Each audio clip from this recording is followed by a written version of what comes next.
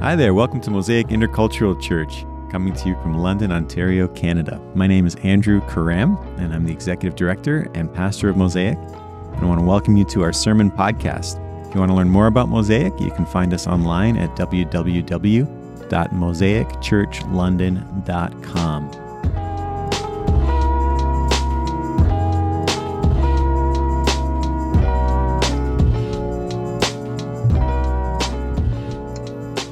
Would you pray with me? Almighty God, our Heavenly Father and Creator, we listen to the sound of the wind in the trees, and it reminds us of the wind of your Spirit that hovered over the waters in the beginning. And that brings us your very breath within the life of Jesus Christ. Come, Holy Spirit, we pray. Lord Jesus Christ, you are seated at the right hand of the Father, true God from true God. You are begotten and not made. Lord, you have redeemed us. You have entered our suffering. You have entered our sin. You have entered our death, and you have overcome our death. You have overcome our sin. And you, Lord, are the healer of all suffering. We look forward to the day when you will wipe away every tear from every eye. That day is not yet. And so we long for that day, and we say, come soon, Lord Jesus, come soon. And Lord, would you draw us together? Would you speak to us, Almighty God, and open up our hearts to hear your voice, to respond to you with faith and love. Carry our burdens for us, Jesus, and with us. And make us the community that you have called us to be. And we pray in your powerful name. Amen. Well, the last couple of weeks at Mosaic, we have had quite an experience. 2 weeks ago, we opened up some time for lamentation and listening to the Spirit. And last week, we opened up time to share about that experience, but also about our experiences of racial injustice in our world. And the news has been heavy. And we've heard this morning about how our dear brother Norm is like at the heart of the news this week in a way that nobody would ever want to be. And if you've been following the news, you know that there were, I think, 751 more graves, unmarked graves found at the Cowessess First Nation in Saskatchewan. And so we're watching our nation continue to remember and grapple with the great pain of losing the Indigenous children during the residential school era. And we're grappling as a nation with that injustice. And so today I wanted to take some time to reflect with you on who we are called to be as Mosaic Church in this kind of time. Because this kind of time is not new, and I wish I could tell you that the time of suffering will be over soon, and the time of easier headlines will come. But that's not true, and that's not the good news that we actually hope for. We know that there will be more and more news that will break our hearts. There will be more and more situations in our lives that will make us incredibly sad. It will make us angry. It will make us feel threatened. And so we don't look for easy solutions or naivete. That doesn't help anybody. But Jesus Christ is the same today, yesterday, and forever. He did die and rise from the dead. And in his death and resurrection, he offers us, as his people, hope. I think it's Andrew's mic. And he actually calls us and creates us as the church to be that kernel of light and hope that is a sign of the beautiful kingdom of God that Jesus announced when he came. The kingdom of God that Jesus will completely consummate is the word when he comes again. That all the world will be made new when the kingdom of God comes in its fullness. And our history as Mosaic Church goes back to the life of Jesus, right? That when Jesus was on this earth, one of the key signs that he established from the very beginning was that he called together 12 apostles, 12 disciples. People that should never have been learning from any rabbi and who should not have been learning together in the same class as each other, because they would have hated each other. They were people on opposite sides of political divides, on opposite sides of religious divides. My favorite example of this is that you've got Peter, James, and John, and Andrew, who are all fishermen. They're small business owners, right? They own their boats. They do business by catching fish in the morning and then selling it as fast as they can before it goes bad. They deal with cash. And you know who loves cash? The tax collectors. The tax collectors want to take the cash. And so what does Jesus do? He tells the fishermen, stay away from the tax collectors. They want to rip you off.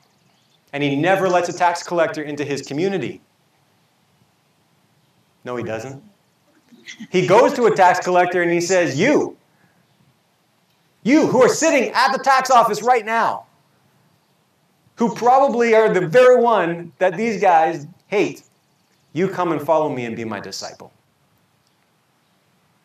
And he took those guys who are on opposite sides of everything you could imagine, and he made them his followers, his community, the community that learned to live as he lived and to do the work that he was doing. And you can talk about some of his followers, likely some of them were political radicals, people who were willing to take up arms to overthrow the Romans. And so how much more would they hate a tax collector? And how much more would they even be a threat to the small business owners, right? Like nobody should have gotten along. But these are the people that Jesus said, come and follow me, come be with me, and I will give you authority to go out, to cast out demons, and to proclaim the kingdom of God. The very work that Jesus was doing, they were authorized and empowered to do as his followers. And that community is the sign of the kingdom of God. The community where Jesus is king, where his healing, his teaching, and his power are revealed. And that is the beginning of the church. When the Holy Spirit comes on Jesus' followers after Jesus dies and rises again, the church is filled with power from on high, and they continue on the work. Though Jesus is not physically in body with them, they continue to do the miracles that he did, to proclaim his kingdom, to demonstrate his power. And the amazing thing is that now the community is even more radically diverse, because now you have Jews and Gentiles joining this community. As the scriptures are very clear, there is neither Jew nor Gentile, barbarian, Scythian, slave, nor free. All of the different ways that people labeled each other in Jesus' time, Jesus in his community gives them a deeper identity where he is all. He is the one who is alive. He is the one to whom they belong. He is their king, and he lives in them, and by the power of the Holy Spirit, they live his life. He lives in them. They do what he does.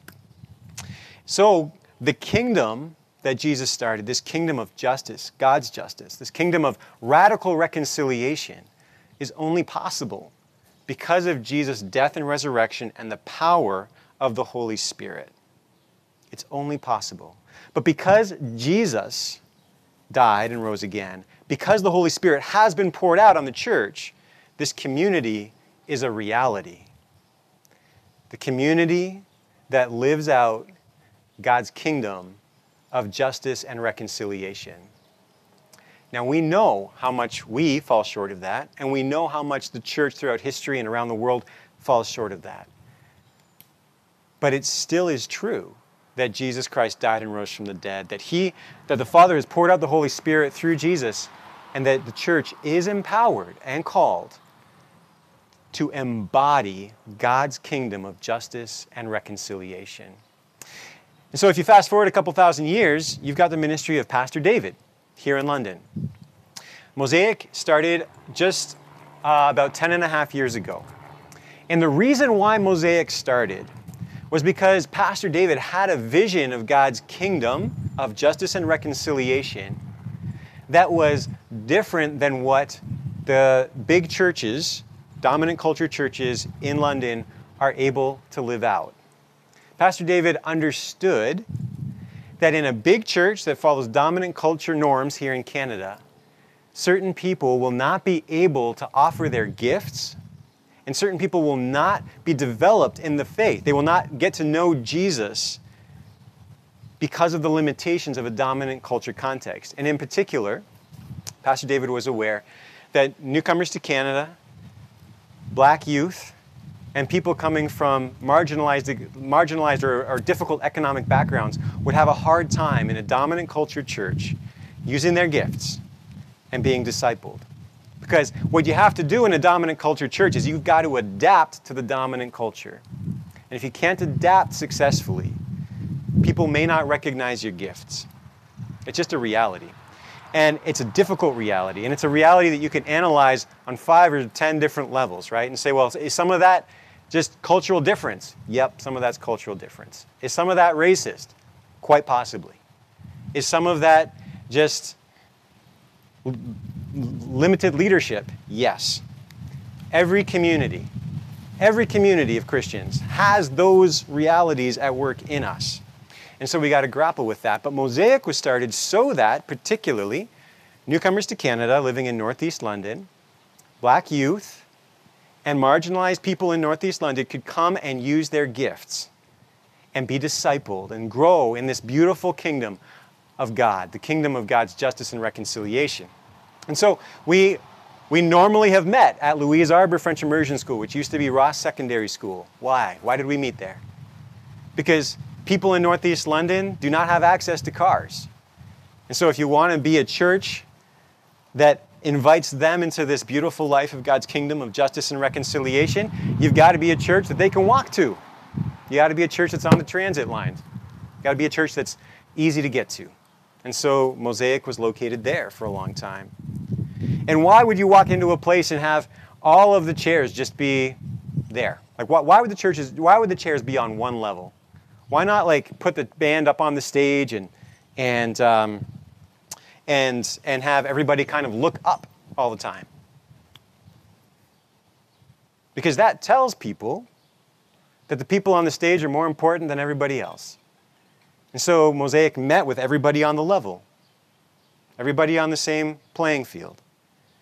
When Kimberly and I were new at Mosaic, there were hand percussion instruments that people would hand out, right? And the kids could have the percussion. Anybody. You didn't have to have rhythm to have the percussion in your hand. And so people could just participate, right? Why do we have testimony time? Why do we have testimony time? Because the community needs to be able to speak. And we believe the Holy Spirit speaks through the people in the community. People have words of encouragement to offer. Why do we have hosts? Why doesn't the pastor do everything? Because this is a place where people are, like our church was started for the purpose of having people use their gifts. And so when I came into Mosaic, I tried to continue on that spirit. The reality is that when I came, not everybody understood why David had done what he had done in starting Mosaic. Not everybody understood the value of making space for people to use their gifts and what it takes to help people own their gifts and to offer their gifts. There are some real challenges. But I tried to give away the best gifts that I had to the people that David had a heart for and that I have a heart for. And you can look at the way that I spent my time over the last 6.5 years and you can see who did Pastor Andrew lead Bible study with? Who did Pastor Andrew spend time mentoring? Who did Pastor Andrew spend time coaching? And it's very much trying to live out that same calling that God gave to Pastor David in the beginning. We are called to embody God's kingdom of justice and reconciliation. Now, there are a couple of things that were at work in our church that I think we all need to understand because they're difficult. They are barriers to us actually living out God's call. One of them is that we are uncomfortable with power. And I'll own that. Power is a difficult thing. And what I mean by that is we don't want to manipulate other people. We don't want to tell other people what to do, right? And so what that means is, so if you're in a community of people who are actually shy about power, does that mean that power is absent? No. There's a lot of power. But it makes everybody nervous. right? And one of the realities here in Canada is that if you show up at a church where there's not really any formal leadership, but there are a lot of white people, and the white people are well educated, the natural center of social power in that church, everybody coming in will think those white people are the center of the church. Now, if those white people don't want to be the center of the church, and they don't want that power, what happens? Then nobody experiences confidence. Nobody will actually learn to exercise power. Because it's not true that there's a power void in that situation. It's not a vacuum. There is power. People are looking at the white people and saying, you guys run this place. And the white people are saying, no, we don't. Don't. But unless they can powerfully say, we give away our power to you, they will remain the center of power and insecurity. And that's frightening. That creates an environment where people cannot work together, where people cannot release the gifts in other people.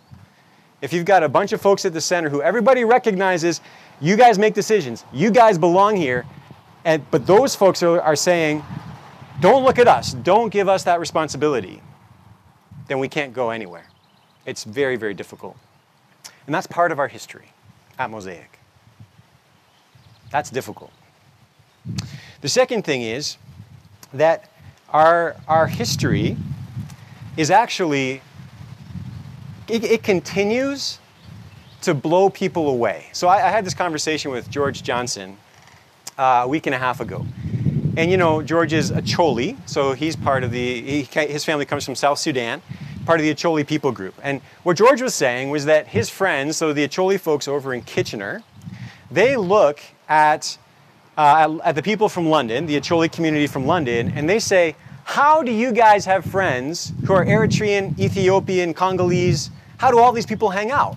How is it that when you guys are having a party, you are all chilling together? Why is that? Because apparently over in Kitchener, the Acholi people just hang out by themselves in the Acholi group. And then the Habesha people, the Eritreans and Ethiopians and Somalis, they hang out in their own groups, and the Congolese stay to each other. And so those folks know that here in London, there's a community of African young adults who are all friends. And they're like, how is that happening? How is that possible? And do you know the answer to that? The answer to that is the youth group that Pastor David ran, which is what Mosaic grew out of. When a bunch of Caucasian young adults who had amazing camp experiences and youth group experiences from North Park and from other churches, they got together and they rocked it. They ran an awesome youth group for all these newcomer youth in Northeast London. And so all those youth came up through elementary school, high school, and they bonded. They had great times and they loved their leaders. And to this day, they still will show up for each other's parties. One of them just got engaged recently, and people showed up to celebrate him because they're friends, right? And that's a sign of the power of the kingdom of God. Except that a lot of those relationships are now dissipating. They're stretching out. They are drifting apart because those young adults did not receive the power of the Holy Spirit. They did not experience for themselves the transforming presence of Jesus in their lives when they were part of that youth group. They had, like, their youth leaders poured their lives into them, and it's amazing. But there was a lack. There was something missing around the life of the Holy Spirit and these young adults receiving the gospel of Jesus powerfully. So that now, they care about each other, but the engine to keep on loving each other, to keep on drawing close to each other, that engine has grown weak. So in our history, we have this beautiful calling to embody God's kingdom of justice and reconciliation in Northeast London, and there are signs that that happened.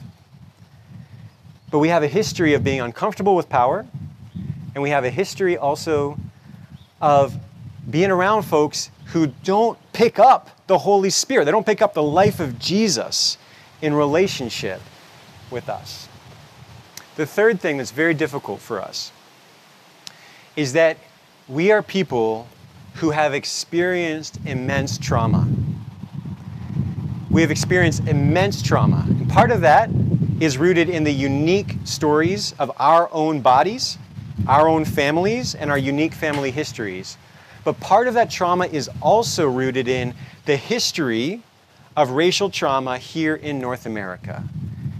We know, theoretically, that injustice is as bad for the oppressor as it is for the person who is oppressed. We know that theoretically. It's actually true in our bodies. When we commit injustice against other people, we scar our own bodies. We scar our souls. And right now, when we get the news that more and more Indigenous children's bodies are being found, there's not just trauma for those who lost their children. There is trauma for the people who said, hey, Canada is a just country, it's a good country. And yet what we enjoy today is built on this foundation of gross injustice. There is incredible pain for everybody. And so what do you do with that? Because I, as a pastor coming into Mosaic, walking with this community, could see these realities, right?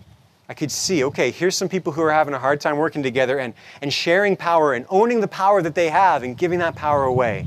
I see that. And I'm working on that in my own life. What's going to happen there? Here are folks who are not comfortable with the power of the Holy Spirit and who don't have a common language of the Holy Spirit. Well, what am I supposed to do with that? Because people need to learn to trust God, right? People just got to learn to trust God. Can I just tell you, hey, trust God more? Is that going to work? How do I walk with you in such a way that you learn to trust the presence of the Holy Spirit? But then also, when we carry such burdens of trauma, all of us, how do we address the sources of that trauma in a way that does not put people into the ground? These are the challenges that I've faced. And so here at Mosaic, in the midst of that, these are the things that I can tell you we have done as a church. Number one, we began to build an organizational structure that could help us embody God's kingdom of justice and reconciliation. Now, that sounds super boring, I am sure. But stop and think about it. How on earth do we live out reconciliation and justice if the people who are all affected by that reality are not sharing decision-making power? What happens if it's just one side of that power imbalance that are always making decisions for others? What happens if it's only the white people that get to make decisions about what the church believes and how the church worships? In that situation, are we actually living out this reality that the Spirit has been given to all and we are all one body? No. And if the white people are saying, well, we want to embody this reconciliation, great. Well, how do we do that? We've got to learn to share leadership. We've got to learn to discern together what is true. And we've got to learn to follow the leading of the Holy Spirit together. And so we began to build, and that means we got to build organizational structures where people from different backgrounds who are full of the Holy Spirit, who are seeking God's kingdom with humility and with integrity, where they can be partners, where they can share power, grow in discernment together, and follow the Holy Spirit's leading together. So if you look at our elders team, and you look at who's on that team, I hope that you see that each of those people is alive in the Holy Spirit and faithful to Jesus Christ, because that's true about them. I hope you also see that those people are all cross-cultural bridge builders, that they are people who have a history and are practicing giving away the gifts that they have been given by God to people who are not like them. And I could tell you beautiful stories about how each of the elders does that. These are people who strive to keep the unity of the Spirit in the bond of peace, even when there's conflict, even when there's real challenge. These are people who put their faith in Jesus. And you'll see that they are people who are not just all white men, right? We've got Norm as our chair. We've got Gloria Jones as an elder. And we've got Caitlin Garnitis as an elder. Then if you go around our teams and think about who's leading our teams, why are they leading our teams? Taffy and Marcy are leading our Community Development Research Group. Why? Because they're seeking the kingdom of God. We trust them. We trust the presence of the Holy Spirit in them. That community, the research group, was started by Caitlin, and then as she transitioned out, Taffy and Marcy both stepped forward and were confirmed by that team, saying, yeah, we want to follow you. And so they have real responsibility to help us as a church dream about God's kingdom coming in our context, to lead us into ways that we can live that out together. Think about Corey and Gloria leading the worship team. Think about the way that the way that they share the leadership of that team, the way that they share choosing songs. These are things that you don't necessarily know week by week. You show up, we sing the songs, okay, right? But Gloria and Corey model this kingdom of God in the way that they listen to each other, the way that they pray together, the way that they choose to trust each other. And we experience the power of the Holy Spirit when they lead us. And they are able to come to me, just as the people on the elders team or from the community development group, they can come to me and say, hey, Pastor Andrew, there's something we got to deal with here. And that's actually what happened. That's why we had the open conversation last week with the tables. Because after the lamenting time, Corey and Gloria came to me and said, doesn't feel like the lament is done. Seems like we opened up something and we got to go deeper. And I trust the leading of the Holy Spirit in Gloria and Corey. And so we as a church got to experience the conversation last week. So that structure of elders and team leaders is a way that we practically as a church discern God's leading through the diverse voices, the diverse people that are here. And there is real responsibility and real power given to each of those bodies. And that's not all the teams. Anybody that's on a team, prayer team, we need more teams. The point of teams is that that's where people grow. People get to follow Jesus together. They get to influence the life of the church together. They get to use their gifts, and they're being discipled. So that's one thing. So we set up a structure that would help us embody God's kingdom of justice and reconciliation. The second thing is that over the last few years, as I mentioned earlier, I have made the priority in terms of my use of time to be spending time giving my gifts and faith away to mainly Black young adults, along with some white young adults who are bridge builders. And part of that is just like, I know the gifts that I've been given, and they don't get given away through workshops. They don't get given away by putting a video up online. It's by walking with people, by saying, hey, let's read the Bible together. What is God saying to you right now? By hopefully communicating to people week in and week out, I trust that God is alive in you. I trust you to be a follower of Jesus. I trust who you're becoming. And I want to do what I can to help you become all that God has called you to be. Now, you can recognize that a lot of the people that I spent my time with over the last few years don't show up on Sunday. Or don't show up on Saturday, depending on when we worship. Did you know that Mosaic is still their church? It is. Mosaic is integral to their life of faith. But why don't they come on Sunday? I don't know. Haven't figured that out. Maybe we can figure that out together. The other thing is that I do believe that the center of spiritual power is the Scriptures, prayer, and then love and the humility that comes from walking with Christ. So it's very important to me that I teach other people to interpret the Scriptures well. Because I do believe that the Scriptures are the Word of God, and that when people actually wrestle with the Scriptures in their own context, God speaks, and God will rebuke the powers and principalities that are in rebellion against Him through the Scriptures. He will do that.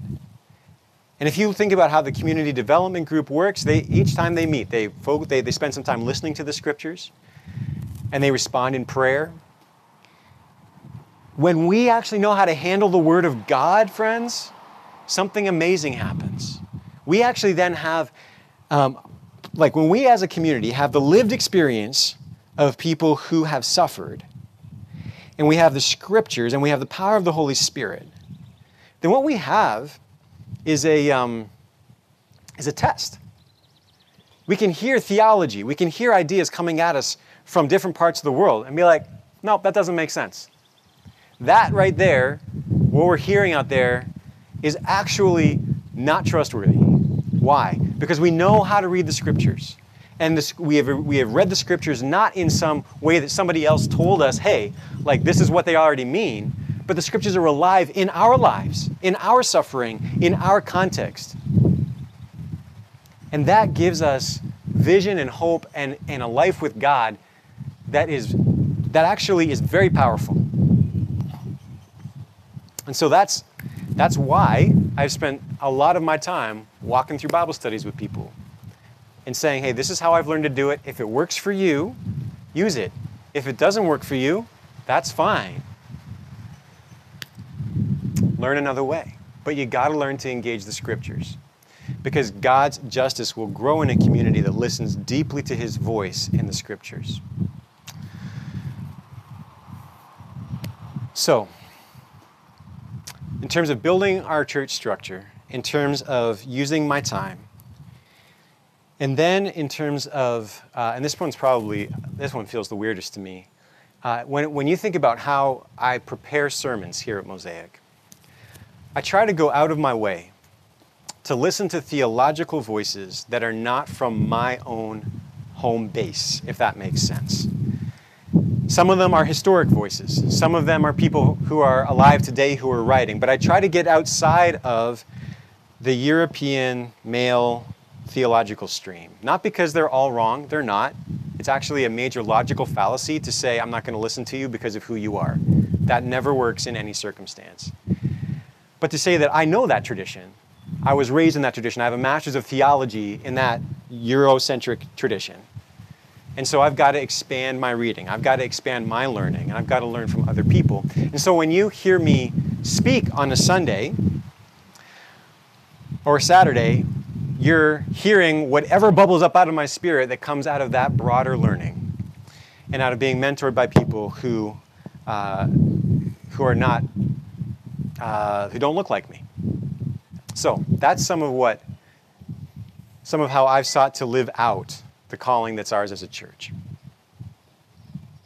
But what I want to say to you today is this is not about me telling you, hey, look, I've done a great job. Trust me more. You all trust me. This is not about that. Nor is it about me perpetuating a white savior mythology, because I'm not your savior. It's really not what it's about. What I want to say to you now is I want to take those 3 barriers that we've encountered as a church, and I want to say to you, we need God to take us into a new day with them. We have had a history of being uncomfortable with power. God, do you remember in Ephesians? Those of you who are studying the book of Ephesians with us on Wednesday evenings, Paul's prayer for the church in Ephesus is that they would know the power of God. The same power that raised Christ Jesus from the dead is the power that Paul prays that the church would know. And that they would have power together with all God's people to grasp how wide and high and long and deep is the love of Christ, that they might be filled with all the measure of the fullness of God. Power is not a problem if that power is the power of the risen Christ who laid down his life for us. So I want to say to you as clearly as I can, to all of you here, you need to own the power that God has given you.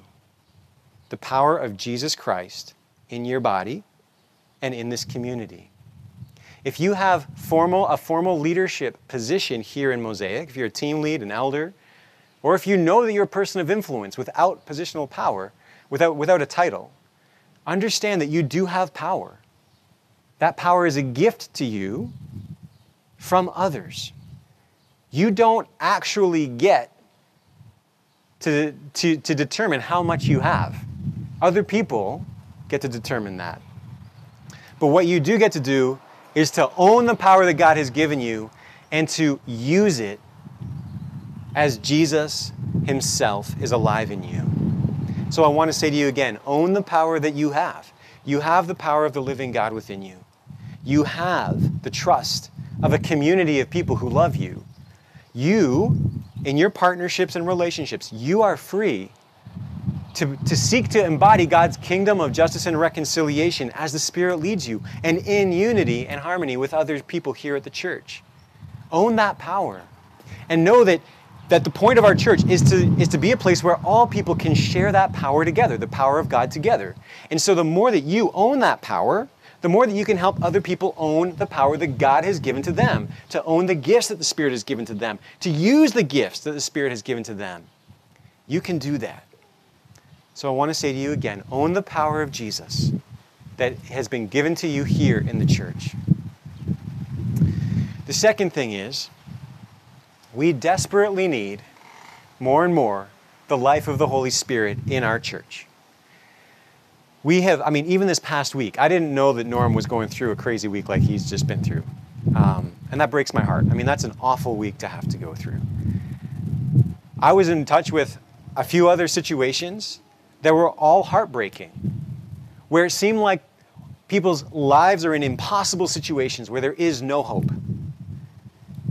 But friends, if we let the sadness and the faint-heartedness win the day, then, God is still merciful, but we will wallow for a long time if sadness and faint-heartedness win the day. We need the Holy Spirit of God to come into our chaos, to make it life-giving as He did in the beginning, right? The Spirit of God hovered over the waters and took that death mass of chaos, and over time, the Spirit of God made that the beautiful sky that declares God's glory and made that into the beautiful ocean full of life. The Spirit of God takes chaos, transforms it into life-giving order. It's amazing what the Holy Spirit can do. We need the Holy Spirit. We need to be comfortable in the life of the Holy Spirit. That's part of the reason why we've been doing Lectio Divina as a church. It's part of the reason why we've been talking about hearing God in Ephesians. It's part of the reason why we opened up time to listen to the Holy Spirit 2 weeks ago, to respond with lamentation. We've got to trust the Holy Spirit. Third thing, we need to prioritize our healing. We have to recognize the opportunity that God is giving us to prioritize our healing. There's a very, very common phrase in the therapy world, which is this: hurt people hurt people. That means that people who have been hurt will often pass on that hurt to other people.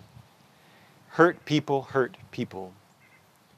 And friends, in this time when we are experiencing the trauma of the racial injustice that has been woven into our world for hundreds of years, when our own families are filled with particular narratives of pain and suffering that create incredible wounds within us, Jesus is still the one who is the healer. He is the one who is saying to us that there is healing in Him.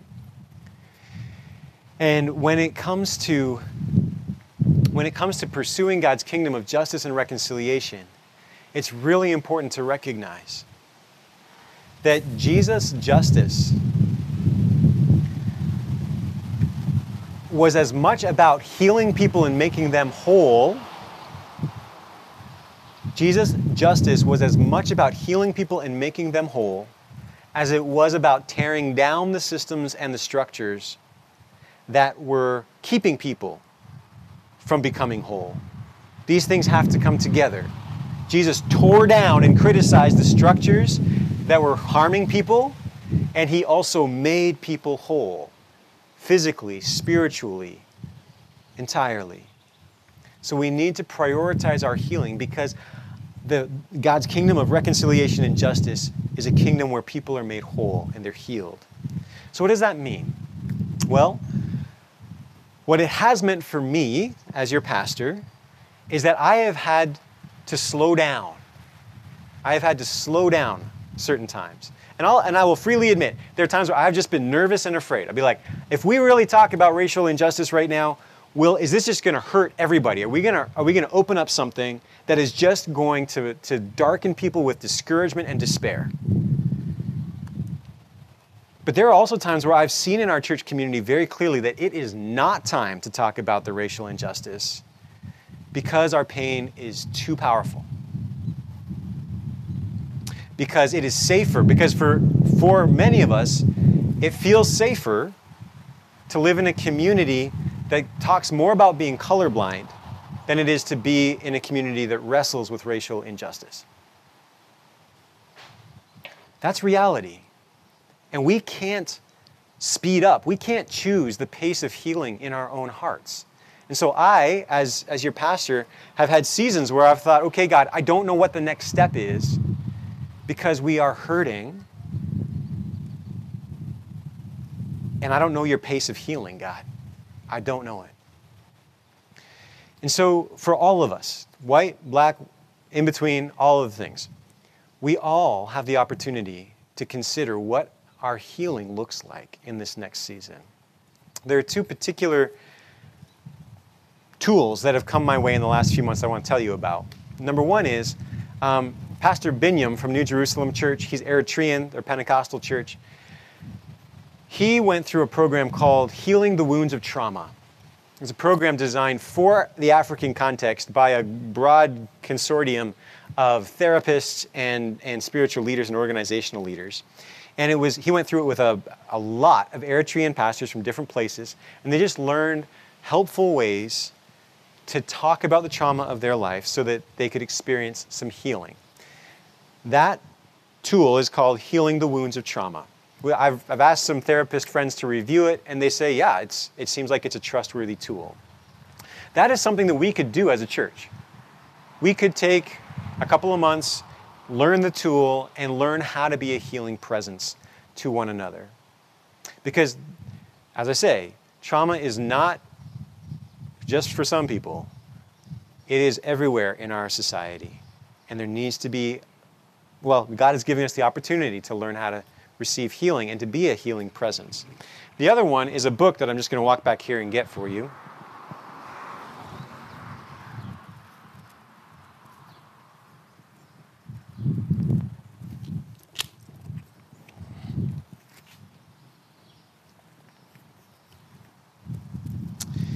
This book was recommended to me very recently by Reverend Dr. Brenda Salter McNeil. She's been helping me navigate this season of my life. It's been a real gift to work with her.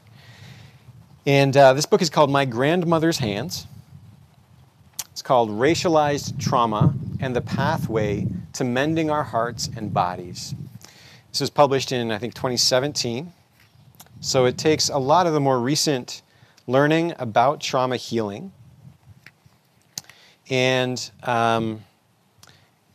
just walks you through understanding what racial injustice has done to our bodies and how we can learn to relate to our bodies and to that trauma.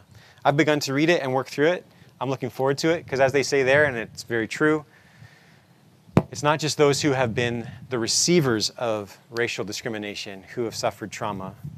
It's all of us in this continent where racial injustice goes back so far. So we need to prioritize our healing. So let me just paint a couple of pictures about what our next steps may be. And I'm doing this, imagine this conversationally. Because one of the things that I know is that if given who I am, if I drive a process with us as a church, without you all giving me feedback and you all discerning with me if the Spirit is leading us this way, it could end badly for folks. So we can take a tool like Healing the Wounds of Trauma and go through that as a church. You can read a book like this and continue your own personal journey. Those are good options. When it comes to our teams need to be safe places, and they are. Our teams are places where people genuinely care for each other, where people genuinely want to listen to each other, they genuinely want to follow the leading of the Spirit. But our teams are also places where there is unbelievable power and potential that can be unleashed. Jesus formed this community to be an expression of his kingdom of justice and reconciliation. In the way that we do our music, in the way that we structure our service, in the way that we gather, we can grow in that together, right? We can choose songs that exalt Christ as the one who has defeated all the powers of darkness. We can choose prayers, we can choose testimonies that proclaim Christ as the reconciler. We can grow in a way as a church where when newcomers come, they enter into a safe place where people understand that they've got to work at their own pace. And it's okay for them to work at their own pace. But where there's also a generous invitation for them to use their gifts, to be known, for the things that are crushing them to be understood by other people, right? Right? If a newcomer comes in and they think, oh man, this church is all about racial injustice, but I don't experience that. What I'm experiencing is this legacy of abuse in my family. I don't think this church is for me. That's a problem, right? But if a person comes in and knows that this is a community of people who are familiar with suffering and who know God's presence in the midst of suffering and who create space to receive Jesus, to receive his word, to receive his hope and his healing in time, this could be an incredible safe place for people to experience the grace of God and the healing of God. We can learn that together so that all of our gatherings, whether we're here, whether we're over back at Louise Arbor, or if we're at Hillside, so that people can come and know this is a safe place for them. They belong here. Jesus is here. He is Lord, and he's good. When we think about how we pray, when we think about what we do in the neighborhood, we want to always be thinking about how do we embody God's kingdom of justice and reconciliation. And so I want to say to you again, we are called to embrace the power that God has given us as leaders, as just members of the church. We are called to trust the leading of the Holy Spirit. We are called to take every opportunity to receive healing so that we can give the gift of healing. And that's basically what I wanted to say to you today. Let's pray. Almighty God, Mosaic Intercultural Church London is your idea, not our idea. We thank you for the vision that you gave to Pastor David when he recognized the barriers to people's service and discipleship in big dominant culture churches. And God, we just confess that we also have barriers within us that we need you to change, so that we will be massively transformed by the power of your Spirit, so that your kingdom of justice and reconciliation finds expression here more and more. God, I pray that you would inspire us with hope. And I pray that you would give us faith to embrace the power that you've given to us, that you would make us good stewards of that power, that we would live in the power of the Holy Spirit. And God, where we need healing, would you come and lead us into it? We know you're our healer, God. We know that in the stripes of Jesus Christ, all creation is healed. But God, we still hurt, and our wounds are powerful. And the wounds in this land are powerful. We need to see the healing power of Almighty God in this land and in our own bodies and in our church fellowship and in Northeast London. So God, we're asking, would you bring that about? We pray in Jesus' powerful name. Amen.